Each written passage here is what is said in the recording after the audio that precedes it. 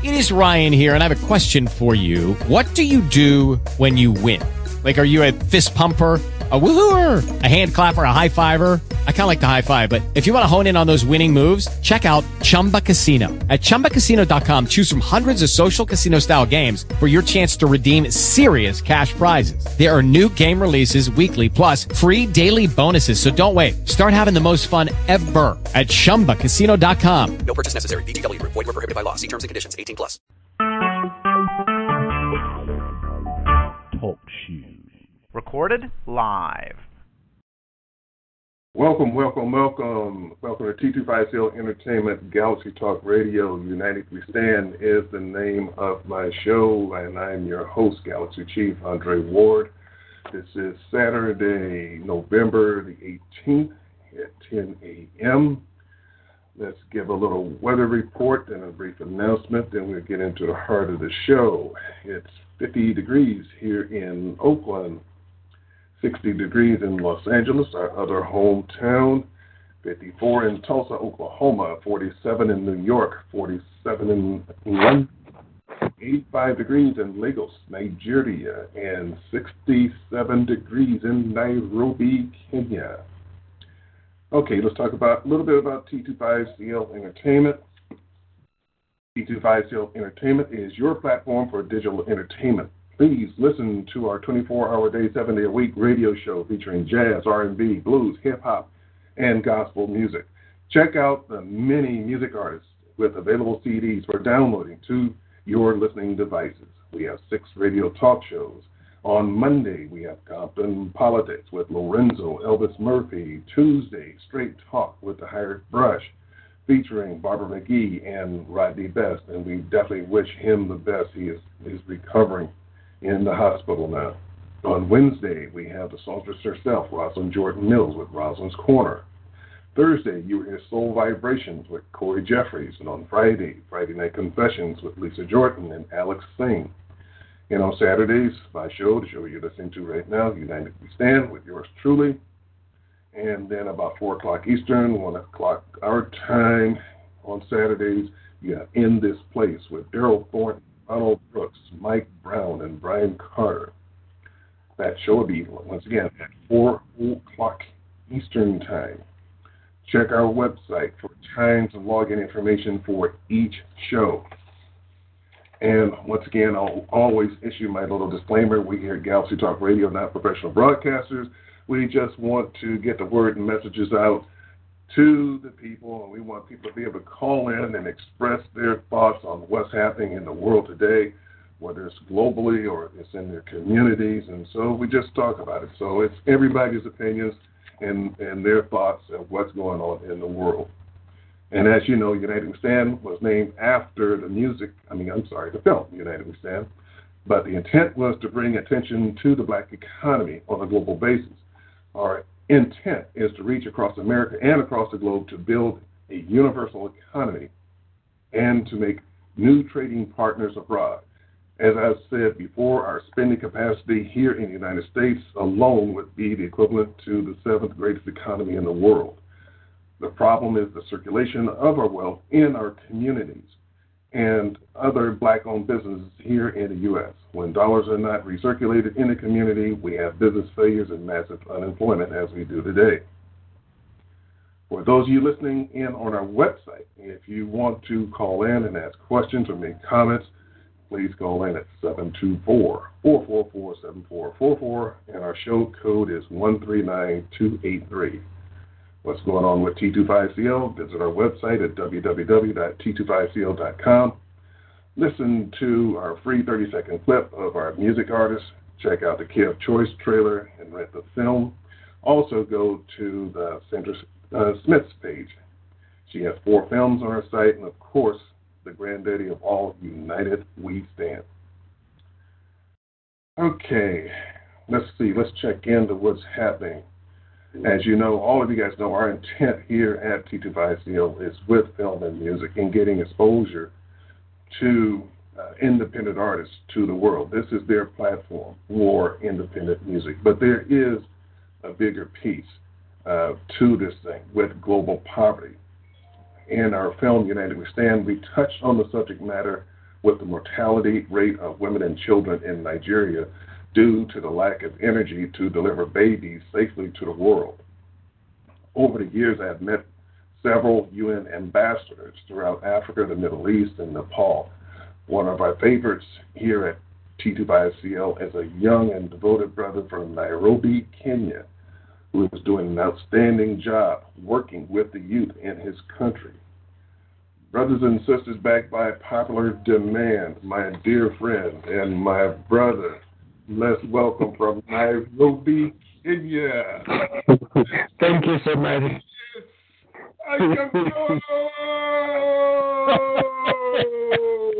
What's happening, brother? How about that? Welcome. And, thank you so much. We definitely have a few topics that we want to talk about today, but of course we want to talk about what is happening in Kenya, but we also want to talk about Zimbabwe, and then we also want to talk about Libya as well. And how come people always call this phone when I'm on the radio? But let's get into your country first, there in Kenya. Let's give an update because I know Lisa and Alex want to definitely know what's going on with you there too, with your running for political office. So what's happening in Kenya first? Let's start out there first. Thank you so much. It's a pleasure to be back again at the radio show.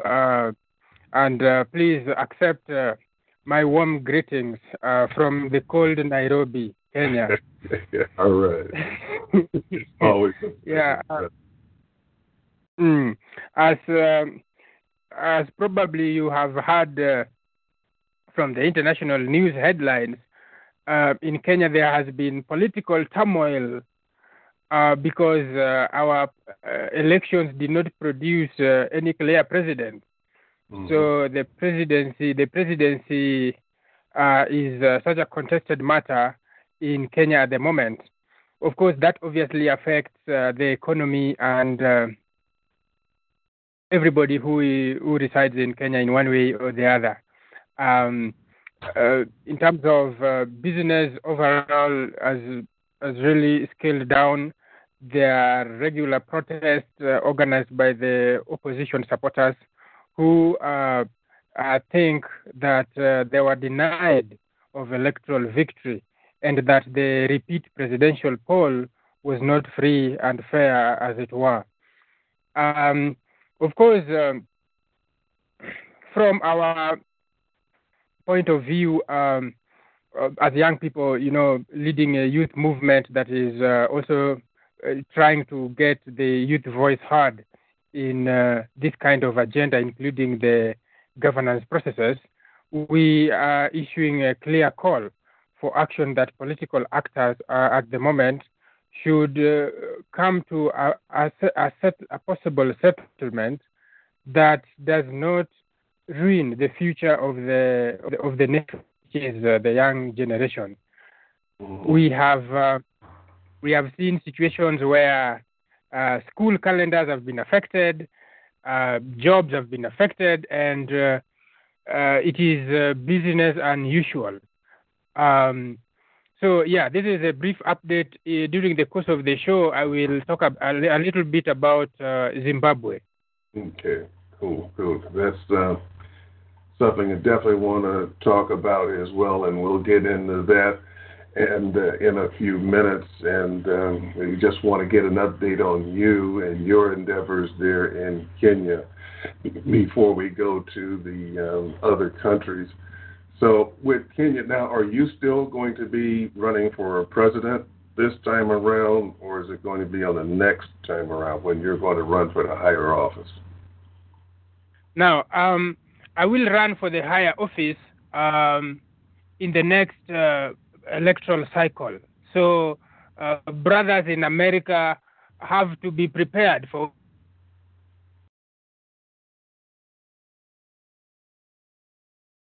Uh-oh, Brother Willice, we kind of lost you. We lost you. Okay. Part of We're losing you, Brother Willice. To right, mobilize the youth vote. Okay, yeah, you because, need to start your point over again because your phone went out. Okay, yeah. So in terms of contesting for the highest position in Kenya, I want to be on the record as being the very first ever youth presidential aspirant in the next presidential election, that is in the next electoral cycle. I will obviously still be within the youth bracket as defined by the Kenyan Constitution and the African Union. But as they say, a step of 1,000 miles, a journey of 1,000 miles starts with a single step. That is why at the moment we are mobilizing young people to articulate their concerns and their aspirations, and also to bring to bear their full potential in terms of creativity, including in the performing arts. The Kenyan art scene is thriving in East Africa, and some of our artists have hit it in the international scene, like Sauti Sol and others. So, as we increasingly get to the fore of the political agenda, the next step is not to try to influence electoral processes from the outside, but to be in the mainstream of political happenings. So that is why in the next presidential poll, I will definitely be in the ballot, and brothers and sisters in America ought to be ready and prepared for when we have President Willice Onyango. Yes, that sounds great to me and all of us here at T25CL for sure. Let me ask you one or two questions on Kenya, and we'll open up the board so we can talk about Kenya before we go anywhere else. Now, let me ask you this, and if you can't answer these questions, it's okay, I understand.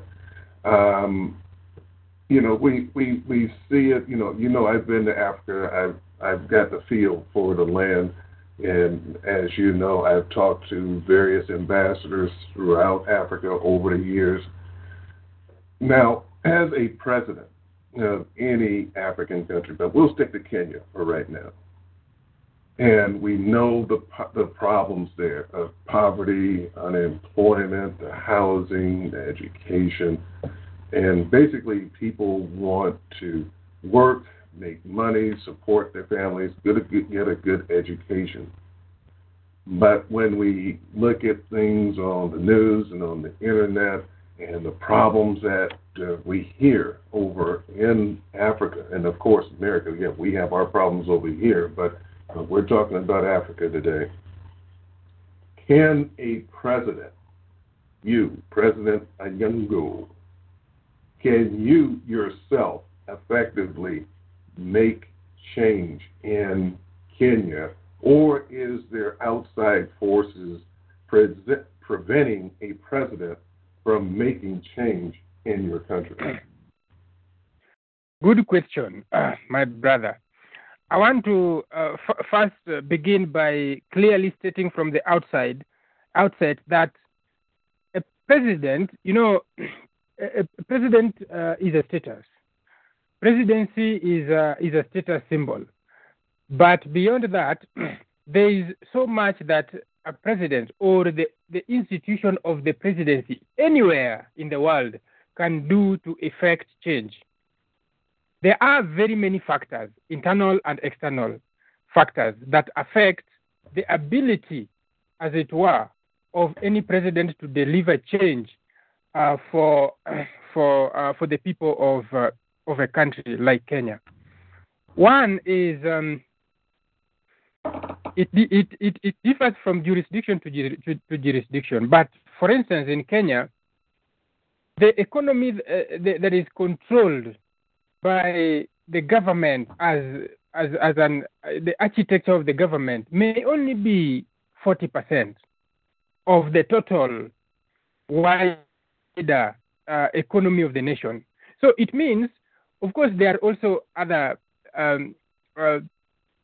other issues and debate to be had about the influence and the regulations and the ability to make laws and to create a thriving environment for businesses to to not create jobs, because ultimately a government whose head is the president, the responsibility of the government is not to create jobs, but to create an environment that is favorable for especially the private sector to create jobs.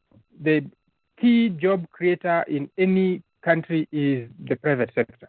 Now, in a country like Kenya, we have to now question this. Has the president, or how would the president position the country to be on the verge of rising economically, if not on a pathway to economic sustainability?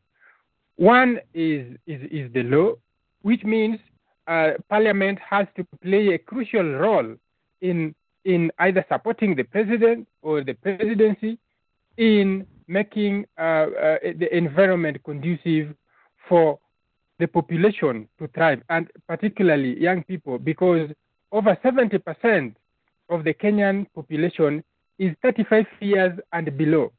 It means we are a young nation. And we have to go a step further and ask, where does this population live? What do they do? Do they have jobs? Are they healthy? Are they in schools? Those who are supposed to be in schools.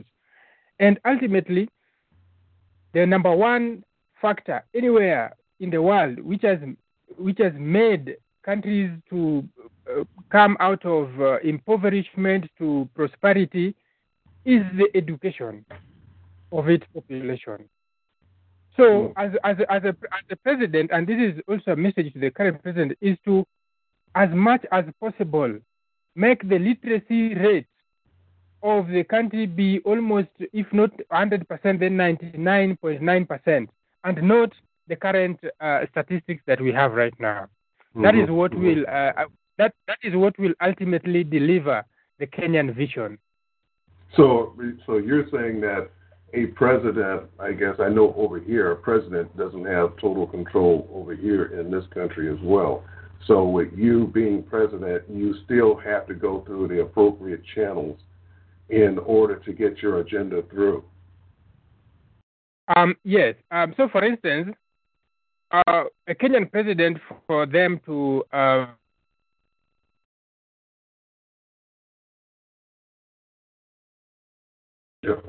He went out again. All right, he'll be back on, because we are talking to Africa, and when we do talk to Africa, we do have points where there are blackouts, but he's still there. We're just not connected. But in the interim, let me go to my sister from Cameroon, Patience Awazi. Patience, are you there? Yes, I'm here. And how you doing, my sister? I'm doing fine. How's everybody? Oh, everybody's great. Everybody's great. And I see that you've been listening to our brother from Kenya, and he'll be back on as soon as the connection is there.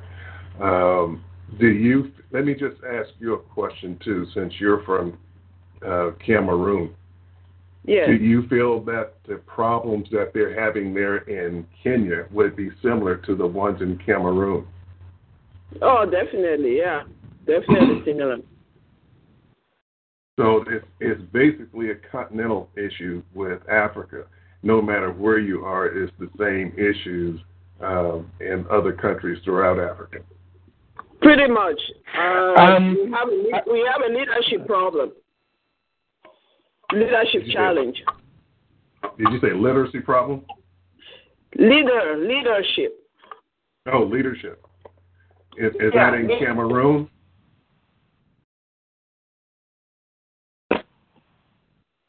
Patience, are you there?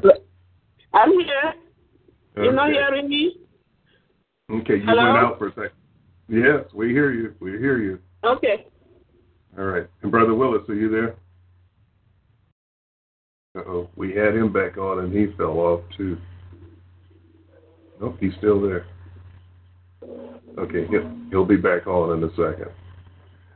Okay, Sister Patience, I know that you're here now in California, but when was the last time you have been to Cameroon? I was there in July August, September. Just got back. All right. And do you feel that there has been some improvement there since you were living there in Cameroon, or would you say the financial and political climate would be relatively the same, the way it's always been?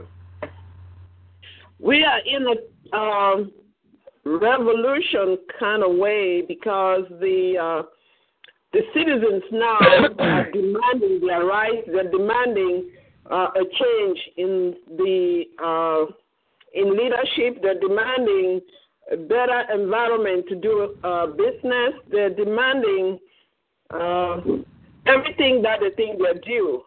So we are kind of in a transition right now, an upheaval one. So we're hoping that things can transit peacefully. And so it's a little different in Cameroon right now because there's lots of strikes going on. And just a few days ago, they burned down the House of Assembly, like Parliament. And so it's pretty serious there right now.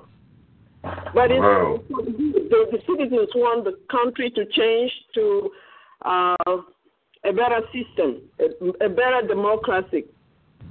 Okay. Yeah, actually, I heard near Cameroon that the Anglophone, the English-speaking Cameroon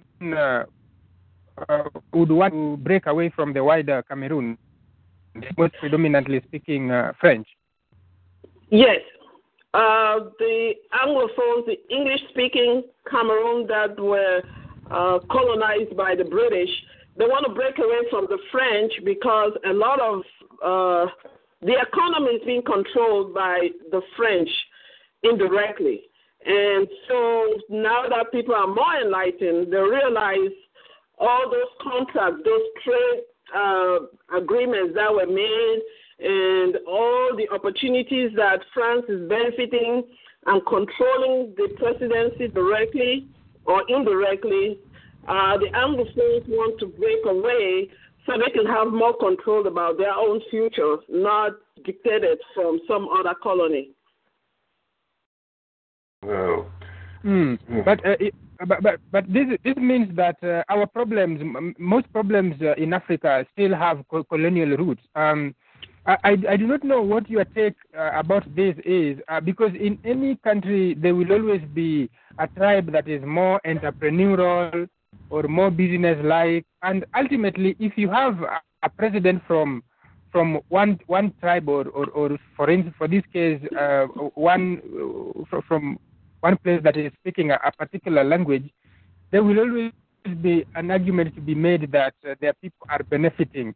But do you think that secession is the way to go? Because we have an example to learn from. For instance, Sudan. When South Sudan seceded from the wider Sudan, it was almost the birth of a new nation, and it was met with high euphoria locally and internationally. But right now, what we are seeing in South Sudan, which is a clear example of what secession can mean, is that there are still now internal wars, and the wars and the conflict has now degenerated into a more granular level. For instance, onto whether you are from this particular clan or that particular clan, without paying keen attention onto why domination in the first place. Well, it just seems like it's just these internal strifes throughout Africa, because we hear it over here, and I know that we don't get all the accurate information here in this country, and so sometimes you have to go to 2 and 3 layers of information to try to sort through this. But we've been hearing for the longest all these battles and stuff in Africa, and it's internal in these different countries, just like you had just mentioned. They're in Sudan. And so you hear about it in Nigeria and other places throughout Africa. And it's just a shame, but I guess you guys can come back and say, well, you guys got the Crips and the Bloods and all that kind of stuff. Yeah. So, Sister Patience, let me ask Sister Patience a question, too. I don't know how much time she's going to have today because I know she has a 4 o'clock program down there in San Jose. So I don't want to lose you before you have a chance to talk about your program today. So why don't you tell everybody about what's happening today?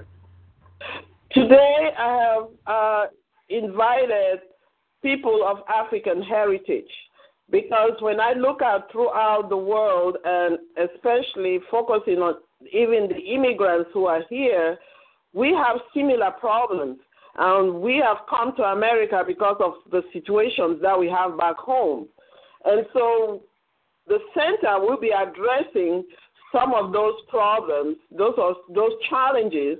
And also we want to connect with those who are originally here in America and see how we can put our resources together and work together and share our cultural heritage and enjoy it, because it's a rich heritage, and we're not really sharing it enough or having other people experience it. It is something we're very proud of, and we would like that cultural exchange, whether it's social, whether it's business. We want those different fractions to come together and see how we can move forward. So it's more of an open forum for everybody to see how we can move from this point on forward. All right, cool. Now, which African nations are going to be represented today at your function? Just off the top of my head, I think we have Ivory Coast, Cameroon, Nigeria, Ghana, I think Brazil. I don't know. I have to go look at the people who are registered. I don't know where they really, Sierra Leone. Those are the ones that I can remember right off the bat. African American, yeah. All right, cool. All right, let's go to the boards. Let's get somebody else in here that's going to, I know they got questions for you guys, so just hold on. You got a few minutes patience? Yeah, okay. Okay. All right, let's go to Lisa down in L.A. Lisa, how you doing, my sister? I'm doing good this morning, Chief. How are you? Oh, I'm doing great. It's always good to have my brother and sister from the homeland on, and so that we can get a first-hand accounting on what's going on over there. So it's always a pleasure to have them on the show. So do you have a question for Patience or for my brother Willice? Well, I was very excited to be on your show today, to listen to what's going on, like you said, over there and pretty much the continent in Africa, but specifically Kenya and Zimbabwe. Because as the international news broke last week, a lot of us African Americans over here in the States kind of panicked, because we kind of look over there to see, the trends that'll be coming pretty much elsewhere. So over here, we've been kind of taught to, I guess the Africans in America, we side with Mugabe, but we also understand that he kind of, I guess, didn't really set up or mentor a successor. So the young people and a lot of people who aren't from his era are, they want a seat at the table so they can have some say in how the country's going to be ran. And, it just seems like they want to oust, Gucci Grace, because I've done a little research on her. I guess they really don't want more of the same thing. So I just really was interested to hear what both of them had to say as far as the stability of what's going on. And I just heard, Brother Willice say the election kind of didn't come through. So we were glad to hear some update, because we were curious to hear how his, political career was going. Yeah, that's where we led off with what was going on there in Kenya, because I definitely want to do a special segment on Zimbabwe in itself, and so we definitely want to move to that when everybody's ready to go in that direction. And so what we'll do is we'll wrap up Kenya in its first phase, and then we're going to go to Zimbabwe. Then I want to go up to Libya as well and what's happening over there.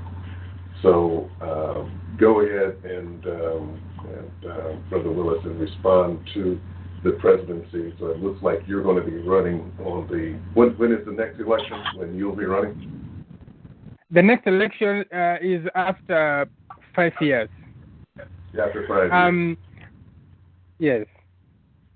Right. But to respond to Lisa's questions, first of all, receive my warm greetings from Nairobi. It is a pleasure to meet you once again. But the wider problem that Kenya and very many African nations are experiencing is with the concept of democracy itself. We have to now stop and think, what does democracy mean? Because from the trend that we are experiencing, especially in Kenya, you would be surprised that the first presidential poll that was annulled, that was nullified by the Supreme Court, had the go-ahead and the green light of the international observers, including Western representatives, American representatives, the Carter Center, and everybody else. And later it emerged that the Western interests are more driven by stability rather than actual exercise of franchise. So actual, experience of democracy. So this is the wider context in which we have to look at the happenings in Kenya.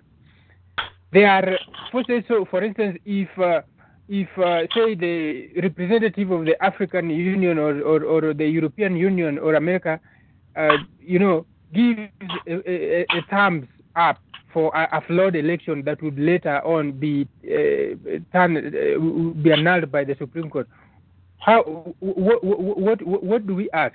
Right now, we are experiencing a situation where protests are not free. In any democracy, there is a freedom of expression. That is what democracy is. You are free to assemble, to express your views, so long as they are within the confines of the law. This is not what we are seeing. Do you have freedom of expression in Kenya? Just to give you an example of how the concept of freedom of expression is.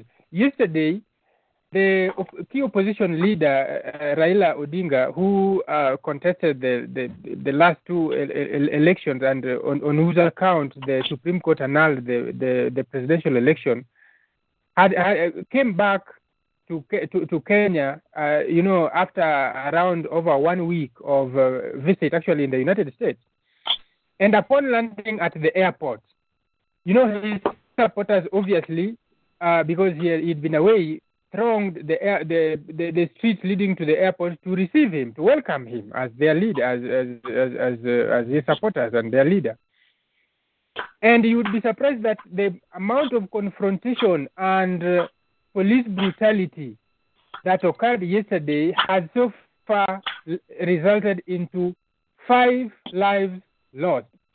5 people killed simply because police were deployed to scatter out supporters. So is this a democracy? And you would be surprised. No all embassies all nations are represented in Kenya through embassies. You will never hear any of them come up and say, we condemn violence meted against unarmed civilians. So the question is, if democracy is an experiment, if we have to go democratic, let us be democratic. The notion of the comfortable with stability so that their business interests may thrive cannot go hand in hand with a people who want to express their views and ultimately want to elect their leader. The second thing, the second rerun of the election, the leading opposition figure, competitor, Raila Odinga, dropped out of the race, citing the fact that there were still structural issues that needed to be addressed before any election should be held in a free and fair way. That did not happen, so he withdrew from the race. The current sitting president went ahead and insisted that the race should be, the the election should be held, the voter turnout was 38% of the total registered voters. So it means the opposition control considerable amount of voters in the country. 38% if you minus from 100%, which is the total voter turnout, you're left with over 62% of the. So some people are questioning that you should then do a subtraction and addition thing to get the other 62% and declare possibly someone as a president. But of course, that should not be the case. What is happening in Kenya has especially the Western nations are really complicit in this. From my perspective, I've seen so much happen, and right now, what remains for me is to speak the truth without fear or favor. The West supports a leader or democracy when it is in their interest. So it is emerging that it is not in the interest of the West to support the concept of democracy in Kenya because of other reasons, for instance, like security in Somalia, for instance. So the stance of the opposition leader is that the Kenyan forces should be withdrawn from Somalia. And the current administration, their policy is that the Kenyan troops and forces should still be in Somalia to maintain peace and stability. But what has Kenya benefited from getting its forces in Somalia? We've had hundreds and hundreds of lives, Kenyan lives, lost at the altar of terror attack. Simply because I want to cut you off there for a second. Now, when we get ready to do our humanitarian projects there, Brother Willice, when we're financially prepared to move on that, do you think or do you feel that there will be opposition if you can actually start making a change there economically with the projects that you and I want to accomplish there in Kenya? Because we would be circumventing the due process of the government. We're still working inside the confines of the United Nations because you are an ambassador with the United Nations. So we're still going to be working under that auspice towards the Millennium Development Goals. It's just that now we're going to move it past a talking point into actual implementation of actually doing something. We're getting ready to move past the talking and starting to do things. Will you be getting opposition by actually bringing in monies and doing projects and actually helping people? Will that be a problem? Now, let me give you a little background about the recent management of the NGOs and the wider civil society in Kenya. They've had their accounts frozen. Many of them have been harassed. Any who have hired foreign experts have sometimes had the experts deported. It is crazy here. But still, we cannot just stop simply because someone is happy or unhappy about what we are trying to do. What we are trying to do is a just cause towards a fairer world where poverty is reduced, children can go to school, and things can happen. And especially the young people can get access to the levers of economic power. Obviously, in anything that you do, especially when you do it very well, it has to attract some level of opposition. Yes.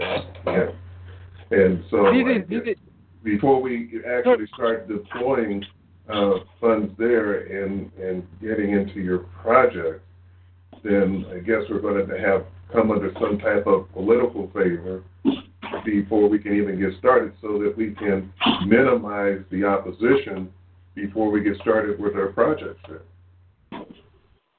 Yes. That is a good approach, but also not to, there are two ways of normally going about it. If we're just going about our businesses, nobody cares about that. But if you want to start attacking other people's stances and stand from whatever level, then that will obviously meet some resistance. But from a humanitarian background, I don't foresee, because these projects are not linked in any way to a political office or a president or a politician. So it is more driven by the humanitarian desire to make lives of a majority better. Yeah, the main problem we'll be running into is jealousy and insecurity. How did Brother Willice over there get to do all this stuff? Who do you think he is? Okay, let's move to a few more questions because we definitely want to get into Zimbabwe. But let's give everybody else a chance to get on board here and to ask you any questions about Kenya. Go ahead, Sister Alex. How are you doing today?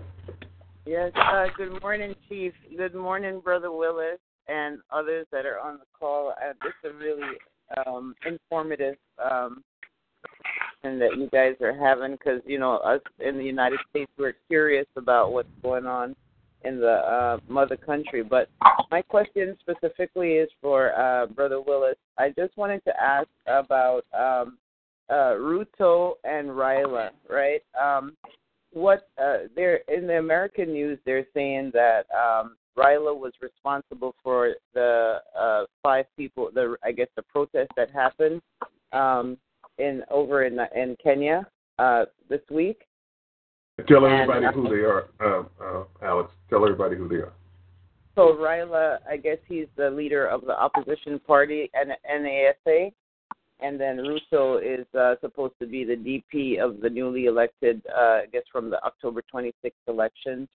So I just wanted to get a better understanding, because they're saying that, you know, the Kenyan people officially voted,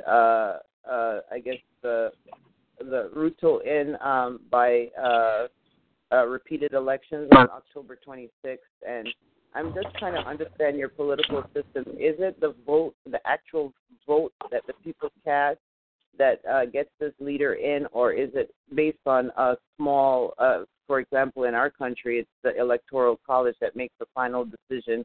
And if so, why are the people in so much unrest because of it? Good question, Alex. So the political system in Kenya is such that a president, for you to be declared president of Kenya, you have to get 50% of the total votes cast in that particular election plus 1 vote.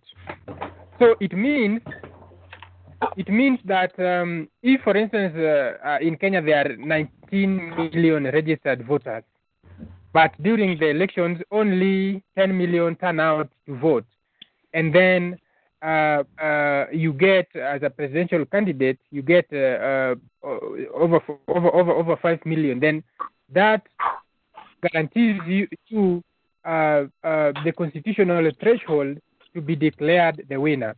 The second thing that has to be met is that, you know, Kenya has adopted a devolved system. With the promulgation of the new constitution in 2010, Kenya has what they call counties. I believe America also has counties. But in Kenya, there are 47 such counties. So they are, the head of a county unit is a governor, so like a small little president at the local level. But the counties also receive considerable amount of the national share of revenue to run their operations, apart from other sources of revenue at the local level. So the second determinant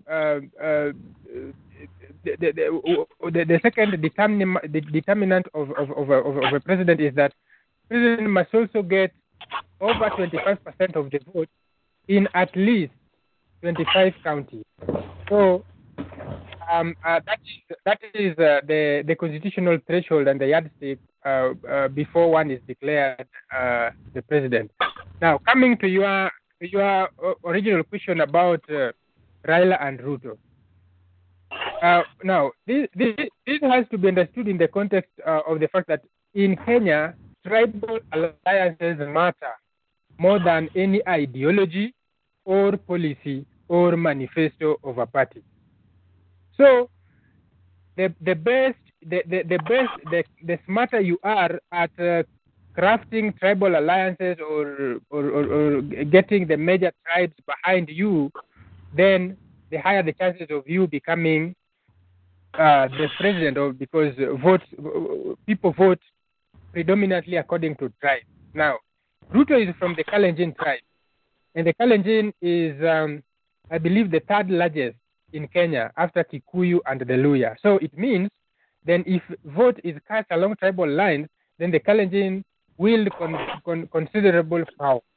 Now, this tribal vote is got out through an informal arrangement of, say, almost a tribal leader. So a leader who everybody, almost a majority of that particular tribe, believes is their true representative in any negotiation or at any level. So Ruto is almost the tribal leader of the Kalenjin community, and it is the third biggest. Raila is a leader from the Luo community, so obviously he benefits from the Luo vote. But he's been in politics for quite a considerable amount of time, and is the son of the first vice president of Kenya. So immediately after the Kenya got independence. So he also has this historical background in family involvement in politics and the influence that can have. Now, it is almost as if a battle is being fought here, where the ordinary citizen is the one who is getting hurt most, because the battle between Raila, who is the current deputy president, as you rightly say, and Raila on one hand, and even the president actually, is bigger than people may ordinarily think. So, after the disputed 2007 elections, there was bloodshed, and where over 1,000 people were killed. And the cases were taken to the International Criminal Court. And the first people who were criminally held responsible included the current sitting president and the current sitting deputy president. Now, how they mobilized the votes to win votes is that that Raila was acting as a Western stooge in order to send them to the International Criminal Court and then get an opportunity to lead the country. So this kind of sentiment really made them win the election, even though at that time Raila was the prime minister. You imagine, a very high-ranking position. So it means that there's a lot of scores to be settled between these camps. So even up to now, they still believe that they have to fix Raila, who is the leading opposition leader, in one way or the other, either through orchestrating violence and then he also gets his way to the International Criminal Court, or just doing any other thing to make him not be the president. Now that is a battle that is bigger, and of course that is among the major drivers, apart from the question of the tribe. If you leave alone what happened with the five at the International Criminal Court at The Hague, of course eventually after they got into power, the cases collapsed because of victim intimidation and inability of the state organs to cooperate. So the cases collapsed naturally. So this is what is happening. Now you can see why I hate politics. I can't stand politics. I hate it. Even though we have to have it to a certain degree, I guess. But I have never liked politics, because the people continue to suffer while these politicians keep fighting, and we having that big time over here. Let's get to a couple of other callers. I hope that answered your question, Sister Alex. Yeah, I mean, it answered my questions and then created more questions. I just wanted to just keep this one. you think that I opened the Pandora's box. Exactly. But my one little question that I had, I just wanted to clarify: is Raila was he educated in the U.S. or lived a portion of the time in the U.S., and do you think that is a factor in why the Kenyan people chose a different leader, or because of potential Western influences of Raila? Actually, of the current political players, the one who was educated in America is the current president. Actually, he undertook his bachelor's degree at a university in America. That is what the official statement is. As for Raila, he got his education in Germany, so not the United States. But I do not think, the West may support a candidate or not really depending on whether they were educated in those countries, but because their interests are better served by one particular, even the American foreign policy, their interests and values. But in some cases, you may be surprised that, especially in Africa, the interests of America far much supersede and trump their values. So in such cases, they don't talk more about lofty values like democracy, freedom of expression, but they would rather just make sure that their interests are taken into account, and they don't talk so much. So that is what is happening, and we've seen such incidences in Egypt, for instance. During the Arab Spring, we've seen it in Libya. We've seen it in many cases.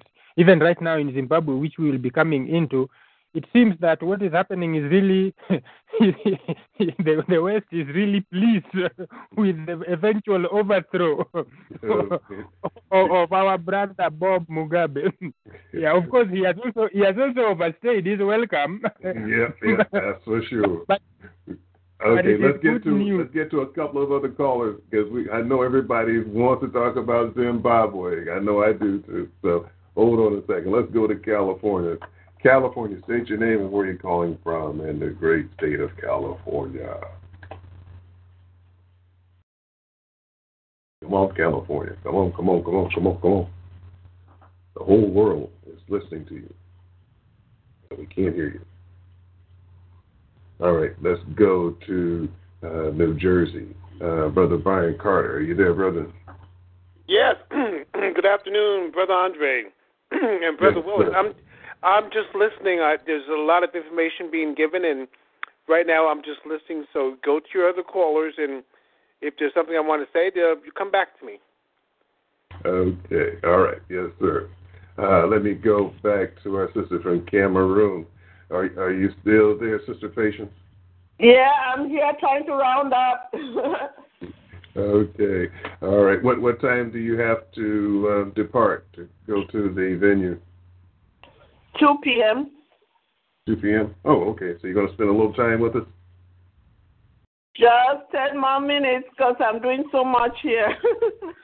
Okay. Well, do you want to have any departing comments before you have to depart? Because we'll be seeing you there. We'll be there with our camera. And I guess I got to do my little field reporter routine today. And so we definitely will see you and definitely want to taste your great food again today. You know I love African cooking, so we'll definitely see you.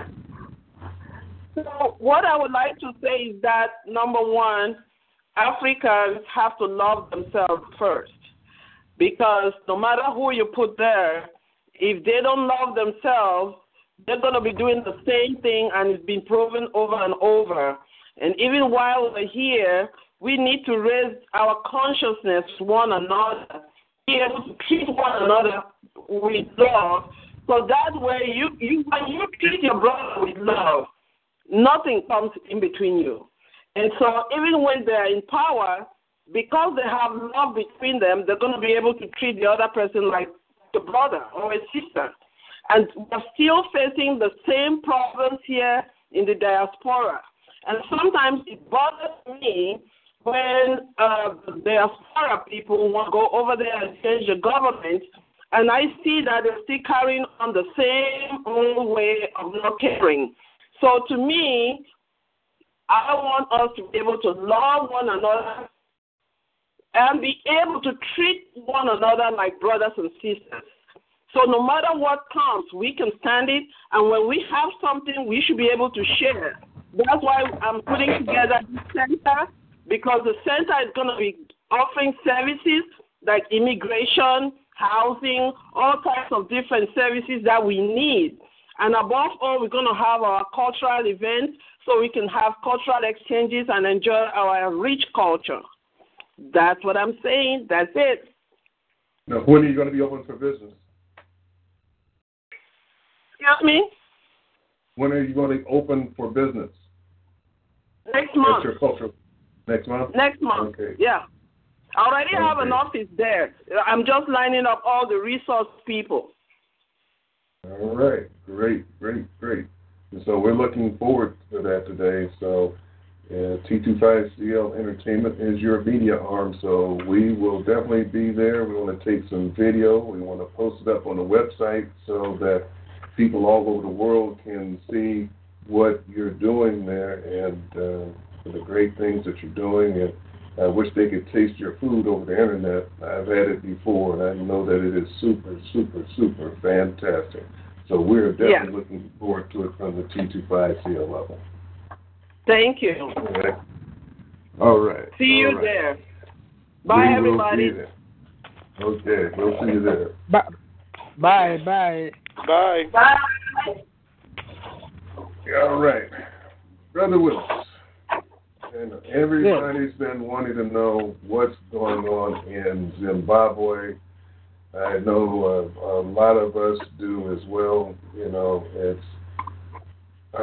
it's one thing about Zimbabwe that we've been reading about, hearing about, discussing on other programs, that Zimbabwe is one of the richest countries in the world, Zimbabwe and Iraq, with underground resources, lots of them. And I know that is spread all the way throughout Africa. Even Nigeria has some of the best oil in the world.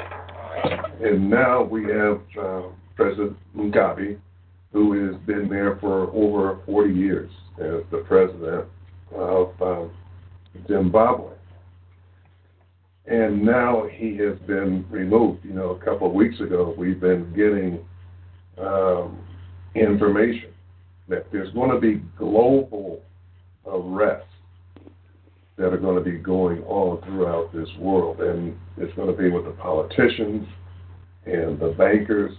And, you know, we've seen people here that's associated with Trump that have been detained. And now we're seeing the 11 Saudis that were arrested. And I think there's a few more that's been arrested since then. And there's been a lot of arrests that have happened and that are not necessarily put over your mainstream media. And it's one thing that we have been saying here at T25CL, that this has been a situation that whereas there's like a new world that's kind of coming in. It's definitely a new financial world. We know that this world has been governed by a very evil group of people, commonly called the cabal, and which has been owning and governing all of the central banks throughout the world, all the political structures throughout the world. And now the Chinese elders, of course, are getting ready to issue in humanitarian funds. And this is going to be into the trillions and the trillions and the trillions of dollars.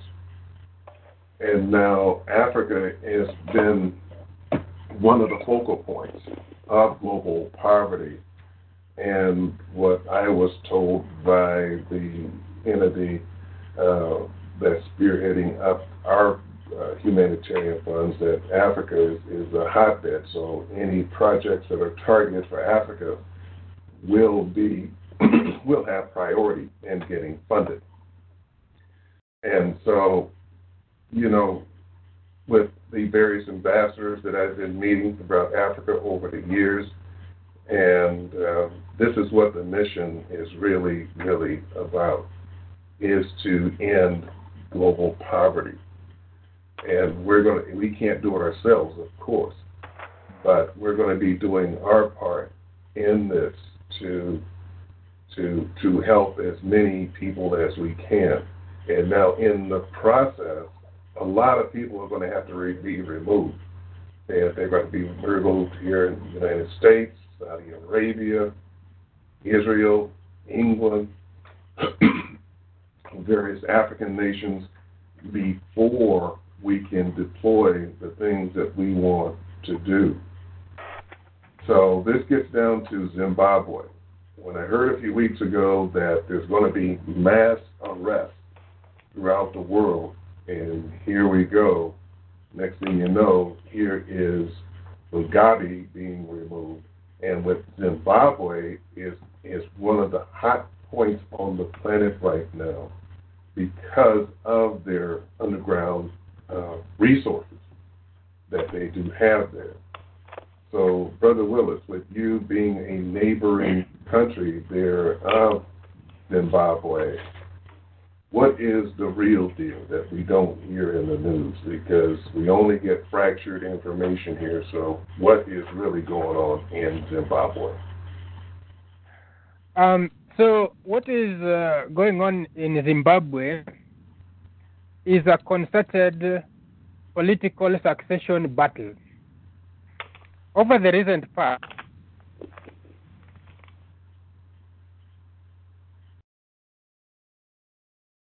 uh-oh. As soon as we start talking about Zimbabwe, we get zapped again. That does not surprise me. Okay, he's there. Congress. Okay, you got zapped out for about 20 seconds there, so we didn't get any of that. Okay. So, yeah, what I was saying is that what we are seeing right now in Zimbabwe is a fierce political succession battle. And this succession battle is pitting the sacked vice president on one hand and the wife of the current president Mugabe, President Robert Mugabe, on the other hand. Now, it has to be understood that President Mugabe has been in power since 1980. So it means everybody who was born in 1980 and beyond in Zimbabwe has only known one president, no any other leader. So this has helped him almost cultivate a cult of personality and a lot of influence, as would be imagined. Now, immediately post independence of Zimbabwe, Robert Mugabe, who is the current president, was still young and led the country significantly to an economic path. But in the late 90s, with the controversial, adoption of land, very controversial land policies that eventually led to a majority of white-owned land being taken away from the white settlers and white owners and redistributed to peasants and supporters of the political party. This had one effect that of degenerating the Zimbabwean economy into the bin, such that by the year 2012, I believe, the Zimbabwe, the country, stopped using their own currency, the Zimbabwean dollar, because it was worthless. It was worthless. The rate of inflation was in millions of percentage. And they adopted the American dollar. So that is what they are using even right now. Actually, you'd be surprised that because of these occurrences, especially the economic turmoil, majority of them are also adopting cryptocurrency like the Bitcoin because the value will not change dramatically. Now, what we are seeing right now is a battle because not long ago it was very clear after the sacking of Vice President the Vice President Emmanuel that the president was on a clear path toward being endorsed by the party Congress and eventually contesting the presidential election. Now, these rattled a lot of people, especially the camp, fought for independence. It has to be made clear that the faction of the party and the faction of the supporters that were supporting President Mugabe's wife for presidency were the young generation. So they called themselves 40. But on the other hand, still the considerable influence that is wielded by those who fought for independence, who went to guerrilla. These are people who fought from the bush. It was a kind of guerrilla sort of felt shortchanged about this succession. And are in the military. A majority actually control the mineral wealth, which I will be talking about in a short while, and a majority are still in the party. So, of course, and they are comrades of Mugabe himself. That is why they want to almost give him a dignified exit rather than forcefully evict him from power, because eventually they've been comrade. Actually, it's called Comrade Mugabe. I've had a honor some time back at the African Union to meet him personally, and he told me, he told me one lesson. He told me, Willice, young people have to be both manually and technically be prepared for the future. Of course, I'm still trying to understand the meaning of that statement up to now, of being manually and technically prepared for the future. But that is what he told me when I met him at the African Union headquarters. It doesn't mean that I subscribe to many things of his policies or what he stands for. But as a young leader, you meet very many some of whom whose policies you agree with or not. Now, this battle now has degenerated to a situation where things very fast.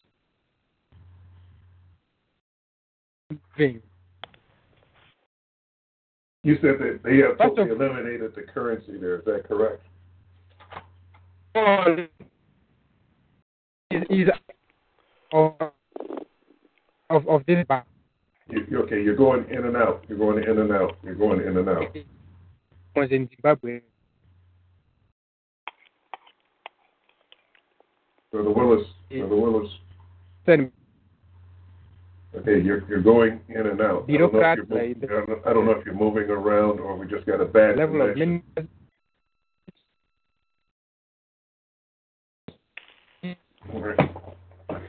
All right, we just got to hold Brother Willice up for a second. Let's go to Lady Roz. Lady Roz, are you there?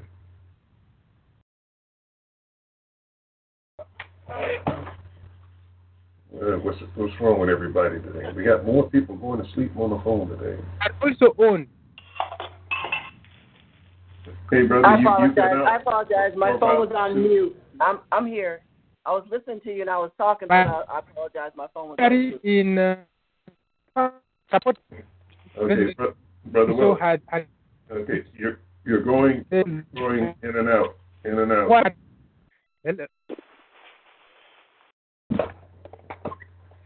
Yeah, I knew once we started talking about Zimbabwe, we would start having problems with the connection. because that is a real sensitive spot right now. And it's a globally sensitive spot right now. Okay. All right. Sounds like you're back online, man. Yeah. You said something very important, because I think it's the fourth currency that they issued, which is called the ZWL, which has been rendered useless. And something that they have printed up are bonds. And they are now floating the Zimbabwe bond, but it is not to be treated as a currency. It is not a currency. And so this is where the Chinese elders come in, because now the Chinese elders are going to come in and bring monies in, and it's going to be collateralized by the underground assets that are there in Zimbabwe. Once had the same issue with the Squamish Indian group up in Canada. The Squamish has tremendous underground reserves up in Canada, but they are not going to dig it out, and they have printed some similar bonds up there, but they couldn't do anything with it because the bonds didn't go to the appropriate global agencies, and so their bonds are no good unless they went through the global agencies, but they didn't want to do that because they wanted to remain sovereign, and then they just did not want to become a part of the world trade order. So, but Zimbabwe is really getting ready to come up now because of the infusion of capital that's going to be coming in from the Chinese elders. And so this is what's happening in Zimbabwe. And like you said, they're going to give him a graceful exit, him and his wife. And it's just going to have to come under a new structure, just like several other countries. And one of the things that is going to be ending all over the world is the corruption, even here in the United States, where there's corruption as well. And so we can understand why this is happening in Zimbabwe, because it's going to be ushering in a whole new global currency system, whereas your currency is going to have to be backed up by your resources or your gross domestic product there in your country. So, and with Zimbabwe being one of the richest countries in the world, the same as Iraq, you're going to see a lot of changes in these big money countries. So, Brother Willice, do we have a better connection now? Hello. Okay, and I think Lady Roz had a question for you as well. Lady Roz, are you there? Well, yeah, I'm here. I wasn't asleep. My phone was on mute. I apologize. Well, I just want to say hi, Brother Willice. It's good to hear your voice. Yeah, you were kind of broken in and out, but I needed to hear more information because, you know, when you go to the media and you hear different stories about what's going on over there in Zimbabwe, it's always good to have firsthand information because it was one of the topics that I went over with my show as well on Wednesday, talking about how they, you know, had Mugabe under house arrest and how it was a bloodless coup. They called it a bloodless transition more than a coup. And so really, where do the young people, and that was one thing that Lisa had hit on, the young people, the next generation of this country, where do they stand with this transition and everything that's going on? So in the first days of when this news broke to the world, we had the Youth League of ZANU-PF come out and issue a press conference that they would rather die with Comrade President Mugabe. But that quickly changed, especially when it emerged that everybody was seeming to support what the military had done. It left the young people voiceless and very isolated and up to now, a majority of even Zimbabweans themselves support what the military has done. For one reason, because of the sheer fact that Mugabe has just been a president for a very long time. Very, very long time. But I think fundamentally, the major reason is the economy. You know, presidents and nations fall and rise based on the economy. So it cannot be discounted that the economy has totally been run down. And it was just waiting a trigger. I think the military was just a trigger of what a majority of Zimbabweans were already feeling. So these are now outpouring in the streets. Right now, actually, on the streets of Harare, civilians are booing and are encouraging the military personnel, and some are even jumping on the military tanks and things. Everybody is excited. There is a spirit of today as we speak. The military, but the freedom fighters, under the umbrella association, organized a rally, and this was attended by a lot of people. People, even in the village, I was listening to an interview of people being interviewed from the village where President Mugabe is supposed to come from, and they are in support. I think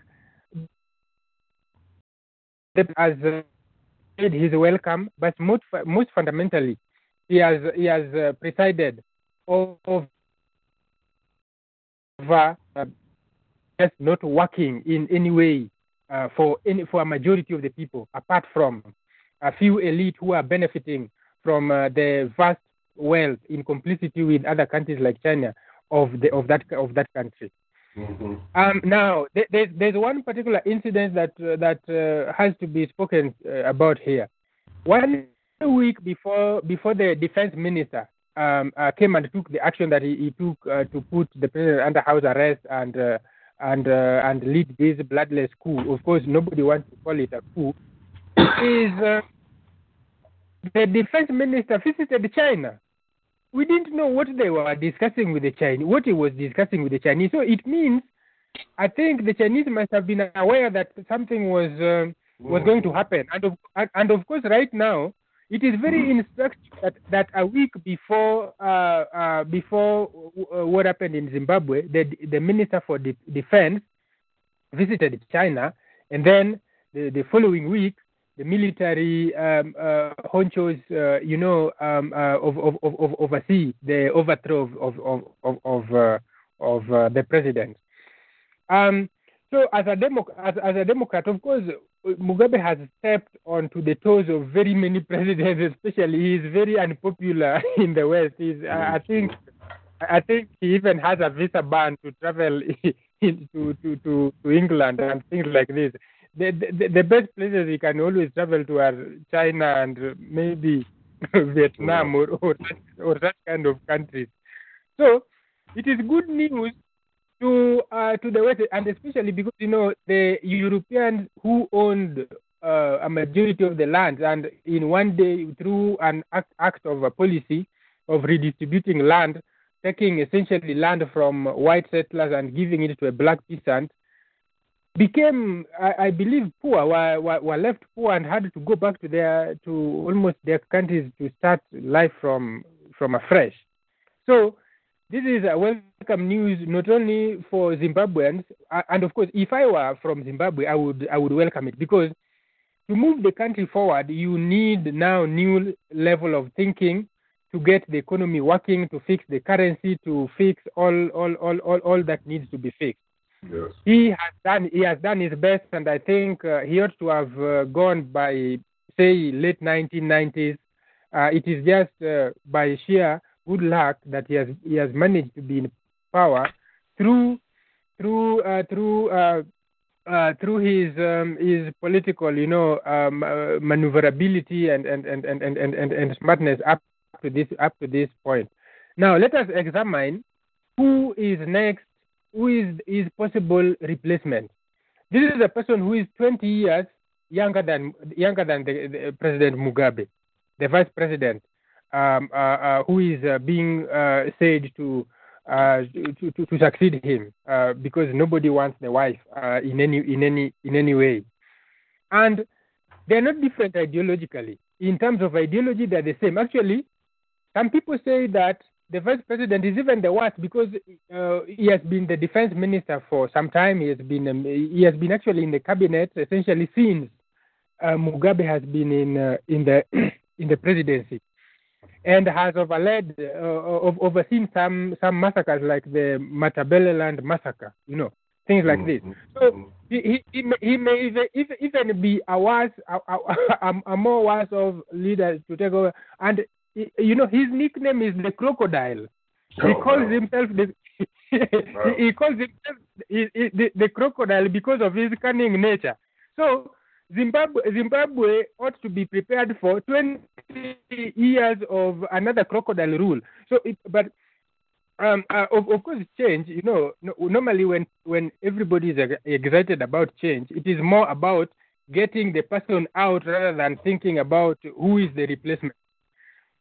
So you feel that once this change comes about, that now there will be economic prosperity in Zimbabwe once the new president is named, then that will free them up now to reinstate their own currency, and they'll be off the American dollar?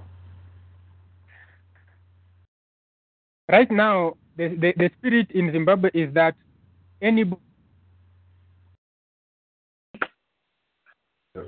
They're blocking us again. If it is the vice president, let the vice president... Yeah. Okay. All right, cool. Now, before we get into Libya, I want to take a little commercial break. You're listening to T250 Entertainment Galaxy Talk Radio. This is United We Stand, and yes, we are T250 Entertainment. Please visit our website at www.t250.com. And hey, when you guys are just sitting around, or when you're working, or working outside, or sitting outside, hey, turn it to T250 Radio. Listen to our 24/7 music station. And also check out our music artists, and just listen to the 30-second samples of all their music. And if you see a CD on there you like, just download it to your listening device, and check out our films. Check out Sandra Smith's films, and check out Kev Joyce concert. Check out United We Stand, because United We Stand is the lead-in to everything that we're talking about today. This was brought to us 5 years ago to get this film done. And now it is our gateway into everything that's getting ready to go down right now. And that's what this show today is devoted to, is towards humanitarianism and our part in what we're doing. We're just a small part into something that's happening right now globally in this world to bring about an economic change.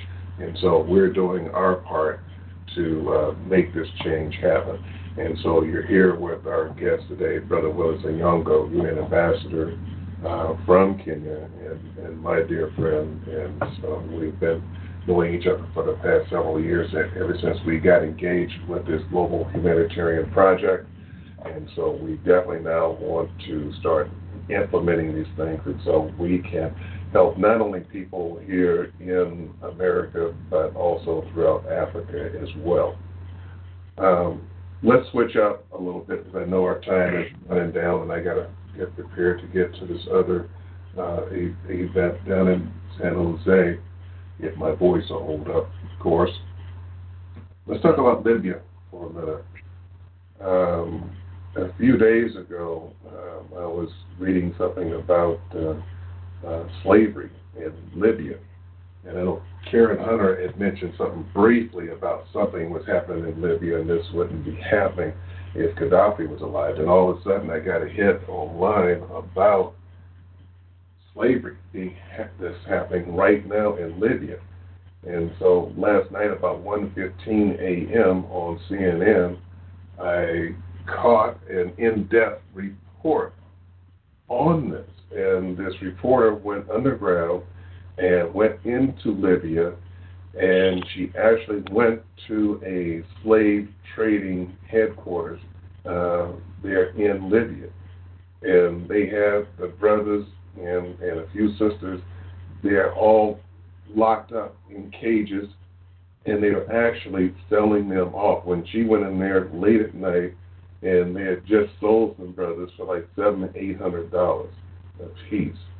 And online, I had posted this on my Facebook page, and it got zapped off. I mean, I could see it on my phone, but I couldn't see it on the computer. And they actually showed hundreds and hundreds and hundreds of Africans from Nigeria, Mali, Niger, and they were all collected together. It was just like the Kunta Kinte situation. They showed them on the boat. They showed them in cages. And this is modern day stuff that's happening right now. And no, if Brother Muammar Gaddafi were there, no, this would not be happening. And so I just want to go to Brother Willice. And this is just, you know, it's not necessarily a big surprise. It's just a shock when you actually see it. I mean, because we have been hearing about the Arabs and the things that they've been doing, and still with slavery. They were actually instrumental in slavery starting over here as well. But now, here it is, 2017 going into 2018.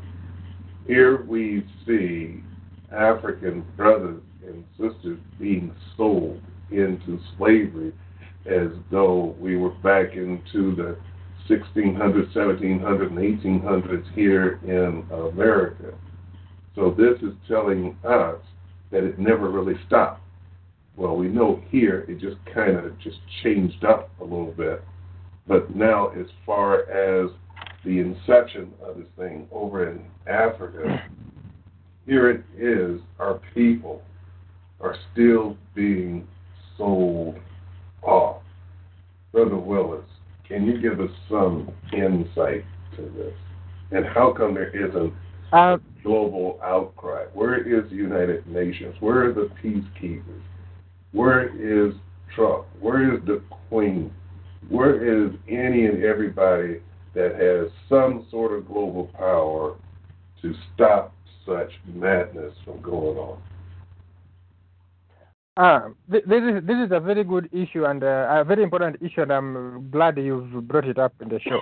What is happening in Libya is an indication of what the disparity between prosperity and poverty can lead to.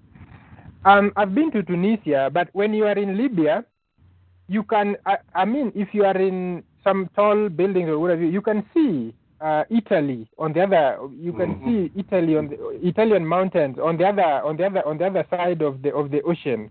Yes. And if you are told, if you are a poor person who thinks that they can make it if they were in another environment, and you are told that the difference between your current situation of poverty and your next situation of prosperity is the ocean, is the sea, then you would want to do everything that is possible to cross the ocean and go to Europe. Now, let us go to the genesis of those who find themselves in Libya for possible sale as slaves. A majority of them come from Senegal, Cameroon, Nigeria, Gambia, and these people show a lot of resilience. They walk all the way, crossing borders of countries. So if you are, for example, from Cameroon or Senegal, or because a majority of are from West Africa anyway, and they find the way up to Libya. And then in Libya, now there are people who, they're actually not selling, but they are just making a business out of the whole situation, because you want to cross, they give you a boat. Many of the times, actually, it is even good that what you saw did not project, because I have not heard you say it did not show them dying in boats. In almost 50% of the times, the boat sinks and almost hundreds of people die. They die every day, and it is reported every day. So wait, can I ask a question? So Yes. so these people are willingly putting themselves into slavery so that they can make more money or be free from the poverty that they're already in? Is that what you're saying? Yes. I have another question I want to ask too. I mean, I know you've heard recently, and I really would like to know what the United Nations is saying about this elephant thing. The United. Let me tell you now. Real geopolitics at play. Now, for the United Nations, there are agencies. For instance, the International Migratory Body of the United Nations. There's the refugee. For United Nations, there's a structured way in which they handle people, whether they move in big populations or as individuals. So, for instance, if I moved from say Kenya and went to Uganda and I cannot fend for myself, I would possibly be considered as a refugee. I can go to a refugee camp and say that, all this kind of, and then the United Nations may take over. Secondly, the United Nations acts, but it acts normally very slowly. Mm-hmm. There's again a lot of bureaucracy on how these people should be considered. In Europe, there's a major debate as to whether these people are economic immigrants or are they refugees?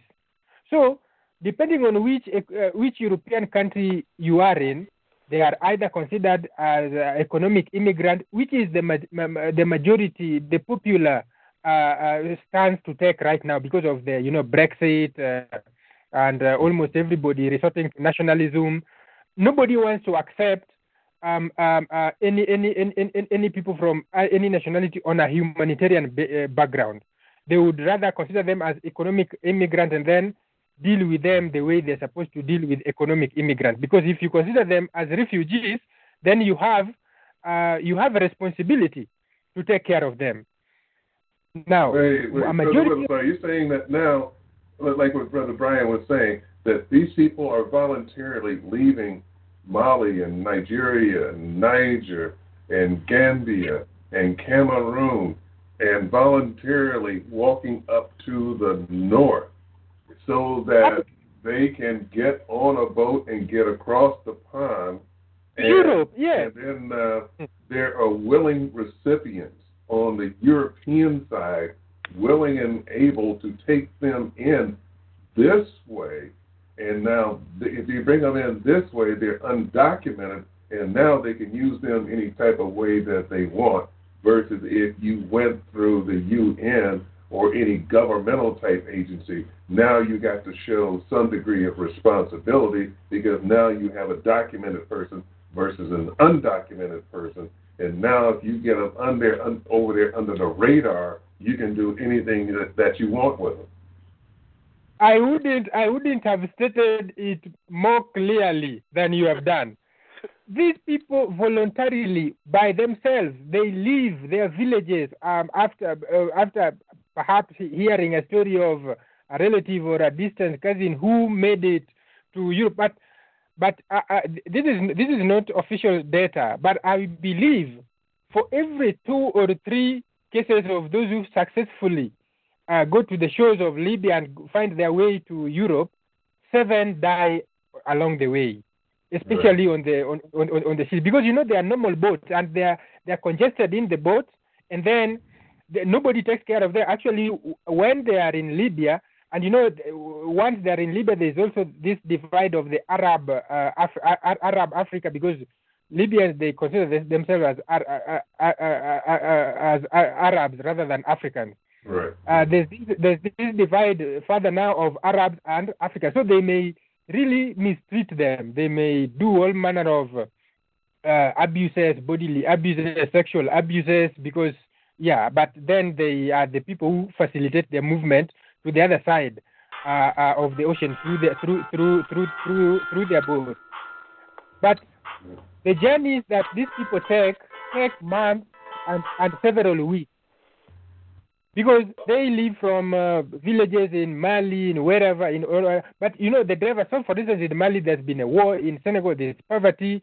In Cameroon, people are poor. So, and then they are told that they see through technology, the power of technology. You see pictures of your friend or your village mate who was smuggled to Europe and has got some job to do, is managing to send a few dollars back home.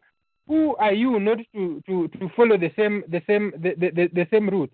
We've seen them, and actually they are always very excited, very happy that they are following their dreams this way. They are, I mean, I do not know what you saw in the documentary, but I don't think you saw them not really liking what they were going through. So what we're saying is these are, and I have to put it this way: these are willing slaves. Yes, you can say willing slaves. Yeah. Well, and the sad part of it is they're leaving their homeland because the conditions are so bad. Yes, exactly. So you know, is this the same thing, Brother Brian, that like with Cuba? You know, the Cubans were getting on little boats and coming up to Miami. Yeah, I was actually in the Coast Guard, and I was actually, we were actually arresting some of the people that were coming up from Cuba, so I know all about that. It's the same thing. It seems to us it's the same thing. It's incredible to me. Well, I mean, you know, I'm not there, and I know that these things happen, but it's incredible to me that people would put themselves in that position. I guess if you want a better life, you got to do whatever you have to do. But, gee whiz, I just don't understand, what is the United Nations supposed to be doing? Aren't they supposed to be doing something? You know, the United Nations can do a lot of things, and many times they end up not doing anything. By the way, the United Nations, first of all, if you are willing, the United Nations may help if you have a refugee status. So, for instance, in this kind of case, but these people, especially in Europe, they are not considered as refugees, because if you consider them as refugees, you will have a state mandate to give them housing, decent, what have you. But if they're just economic illegal immigrants, actually, I think the official title is economic illegal immigrants. So people who go to another country driven by economic factors and are not refugees. So even in Italy, which is always their first entry point, they're not considered as refugees. They're considered as economic immigrants. That is why they are able to work. They don't go to refugee camps. They either find themselves working in a restaurant or doing jobs that are available. That is the situation. They actually, in almost everything that I have read about the situation in Libya and the refugees that the amount of people that come from the wider West Africa to refugee and then to Libya and then via boat to Italy, is along the continuum, along that value chain, the United Nations is actually not there. They are not there in Libya. Actually, in Libya, where you would expect the United Nations perhaps to receive them or they are received by almost almost thugs, because these are people mostly state authority, but some also acting on humanitarian grounds, like somebody starting a place where they can go, you can find shelter and get some food before you get to cross over the river. The United Nations is not anywhere within that chain. From what I have seen and read of this situation up to now. Let me ask you, man, is there any compassion in any country in Africa with any political leadership in any country there that cares about their people? Because what I've been hearing today over the past hour and 40 minutes or so is that it just seems like nobody gives a damn about their people in Africa. It just seems like the people at the top become wealthy, and then they just let the people just starve. Now, I saw this myself in Nigeria. Nigeria is one of the richest countries in the world. and I saw poverty all over the place, but there still are people in Nigeria that have money. I mean, one of the richest women in the world is in Nigeria. But, man, the resources are there. You guys have the most richest continent on planet Earth. It seems as though Africa should be peace and paradise from north to the south. I mean, you look at South Africa, it looks as though you're in Europe or New York somewhere. I mean, they're developing things there because of the white influence there. But so whenever you don't have the white influence, it seems as though nobody gives a damn about the people. And now what happens? They suffer. Now you're going to come up with the crime and the scams and all of this crap, man. And it's just a shame that the political structure there just can't take more control over their people. Yeah, and Brother Willice, before I leave, because I got to get ready for another program, could you just answer my question about the elephant deal? I really cannot wrap my head around that people in Africa or the administrations in Africa would think it was okay for rich Americans or rich Europeans or whomever to come over there and kill their animals, because they are basically on African soil, just for trophies. I don't get it. And what is the United Nations saying about it? Yeah, the trophies, especially from again Zimbabwe, is there's a lot. I mean, this particular question, especially the question about wildlife and how they are misused, can take a day to discuss. But my quick response is this: the laws in Africa that protect wildlife generally, leave alone the elephants and the ones that are deemed to be valuable, are relatively weak. Even in situations where they are strong, there's a lot of complicity between illegal wildlife poachers and money. And this money normally is from wealthy either Chinese or who just want wealth and status, or want to possess certain part of an animal because of cultural reasons, or because of economic work, or because of the status symbol that it connotes. It is a combination of factors. But the number one factor is weak laws that protect wildlife. The second is complicity between illegal poachers and big money. There's a lot of big money that is at play.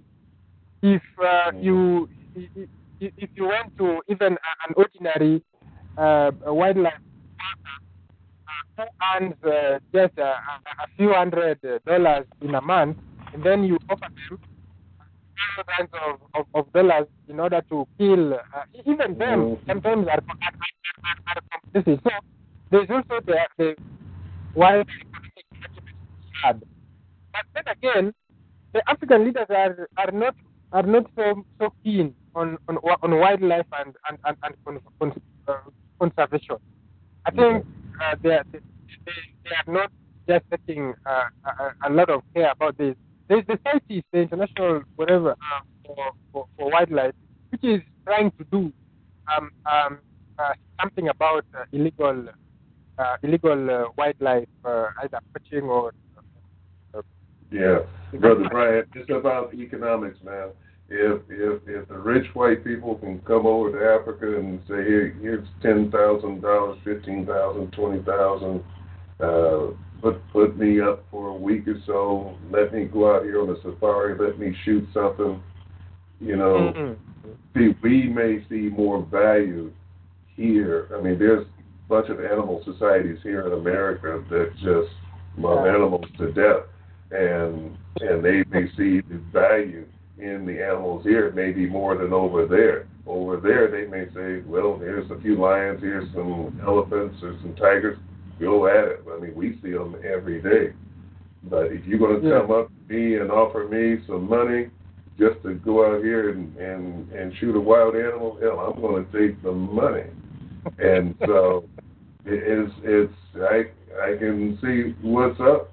It's about the economics, but it's just the imagery is bad because the Trump boys, they go over there, they pay the money, they kill an elephant, they kill a tiger, and now they're going to hold the dead animal up that they just shot. That's the tired part of it when you go out and brag about killing something like that.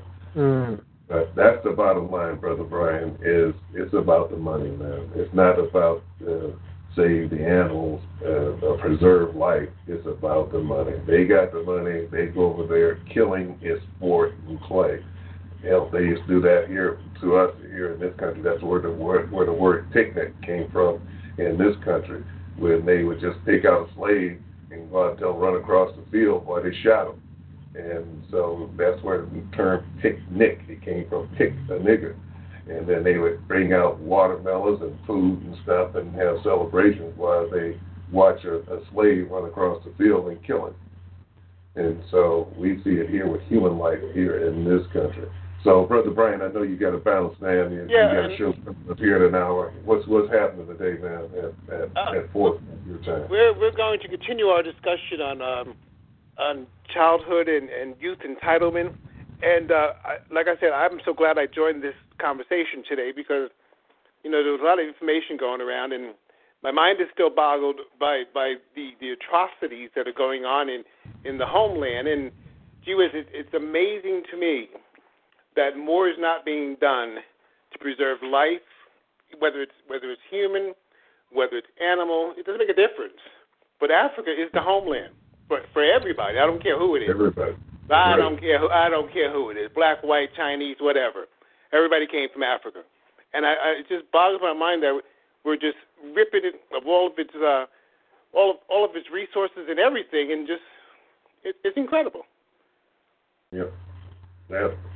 So it's a very interesting subject, and when Brother Willice brought that up, it made sense to it because, like I said, I saw this on CNN about 1:15 this morning, and then when I was looking at some of the Africans there that were in bondage, they didn't look too jacked up, and some of them had backpacks on, and some of their hands, their fingernails were kind of cut.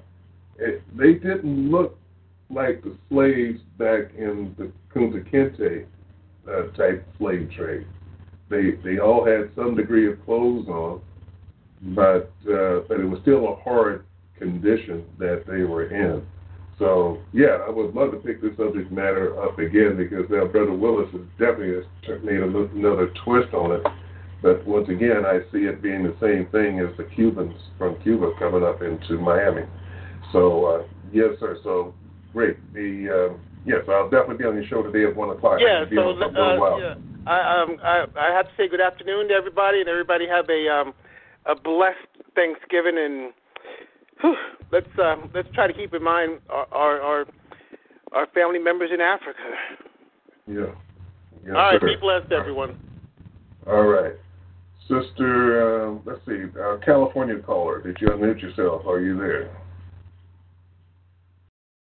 All right, let's go to Lisa, Alex. Are both of you guys there, or just Alex? Are you there? Yeah, I'm here. Just listening in. It's just a lot going on, a lot to absorb, and I'm really grateful for Brother Willice's insight on the ground on what's going on in the motherland. And I don't know. I always say this on every one of the shows that I join. What can we do about it? Well, we're trying to do our best with it, and with our humanitarian projects and stuff that we want to get done in Africa. We can only do so much here at the T25CL level. But if you try to attack this thing from let's solve all the problems with everybody, I mean, you go crazy just trying to even attempt something like that. But we're just going to help out as many as we can with what's going to be given to us to assist them with. And so once that happens, and then we'll just do our part to do what we can, because what did Jesus say? Is if you can just save one. So we're going to do our best to assist. And Brother Willis and his campaign, since he has been a loyal supporter of T25CL Entertainment, so he is definitely at the top of our list here at T25CL. So we just got to do our part. I just wanted to just say that, you know, if I don't know if you guys know what's going to happen in New Orleans on November 30th. There's going to be a global consortium on the call for reparations, and many countries are going to be represented there. I don't know if you know, Chief, but Dr. Clark Anderson was supposed to speak in front of Congress on the 16th, but they denied him that ability to speak in front of Congress, calling for our case on reparations. But it would be interesting to find out. So I say this to say, you know, you say that we can't address all problems, you know, as a small company as we are. But I think the biggest thing that I'm seeing is that we need to come together for economic and social reform for our people. And I think that we need to all get behind the call for reparations for all of the things that we did for free, our ancestors did. We need to be paid for it. I think it's all going to be wrapped under the global currency reset. That's why this conversation with Zimbabwe was so important. But maybe on the next show, we'll get more into the global currency reset and what that all means. And so there's been a lot of heated conversations on this, and I was getting calls yesterday that the funds have already been put in place at the various exchange centers and the banks. The monies are there, ready to be distributed, and the Chinese elders have blessed the transaction. They have made the transfer of humanitarian funds for this to happen, and so it's just into the final stages of this thing finally going down. So things are, this is why we're talking about this arrest. I had more information I could have shared with you guys today on these arrests and things and people who they are busting. But you know, we just got into it. We just didn't have time to share it because I definitely had some stuff here to present. But we'll get into that in the next show. Maybe the next show will be the global currency reset. So we'll get into it next time. Brother Willis, we definitely thank you for sharing your time and your energy and your insight with all of this, my brother. It's been great, and you have definitely opened up some conversation. I'm pretty sure that this is going to be extended onto the other shows as well. And so when the show is over with, you can replay the show, you can download the show, and I think you should email this show out to people in your email database, and so they can see what we're doing here at T25CL Entertainment. It's not all about song and dance and music and movies here. We're telling the story, and it's with our compassion here to bring global peace to the world. This is why we created United We Stand. So with that, I'm going to sign off. I'm going to see you next Saturday, 10 a.m. Pacific, 1 p.m. Eastern. And so I'm going to say Hotep and Assalamu alaikum. Okay, bye. Hello, it is Ryan, and we could all use an extra bright spot in our day, couldn't we? Just to make up for things like sitting in traffic, doing the dishes, counting your steps, you know, all the mundane stuff. That is why I'm such a big fan of Chumba Casino. Chumba Casino has all your favorite social casino-style games that you can play for free anytime, anywhere with daily bonuses. That should brighten your day a little. Actually, a lot. So sign up now at ChumbaCasino.com. That's ChumbaCasino.com. No purchase necessary. VGW Group. Void where prohibited by law. See terms and conditions. 18+.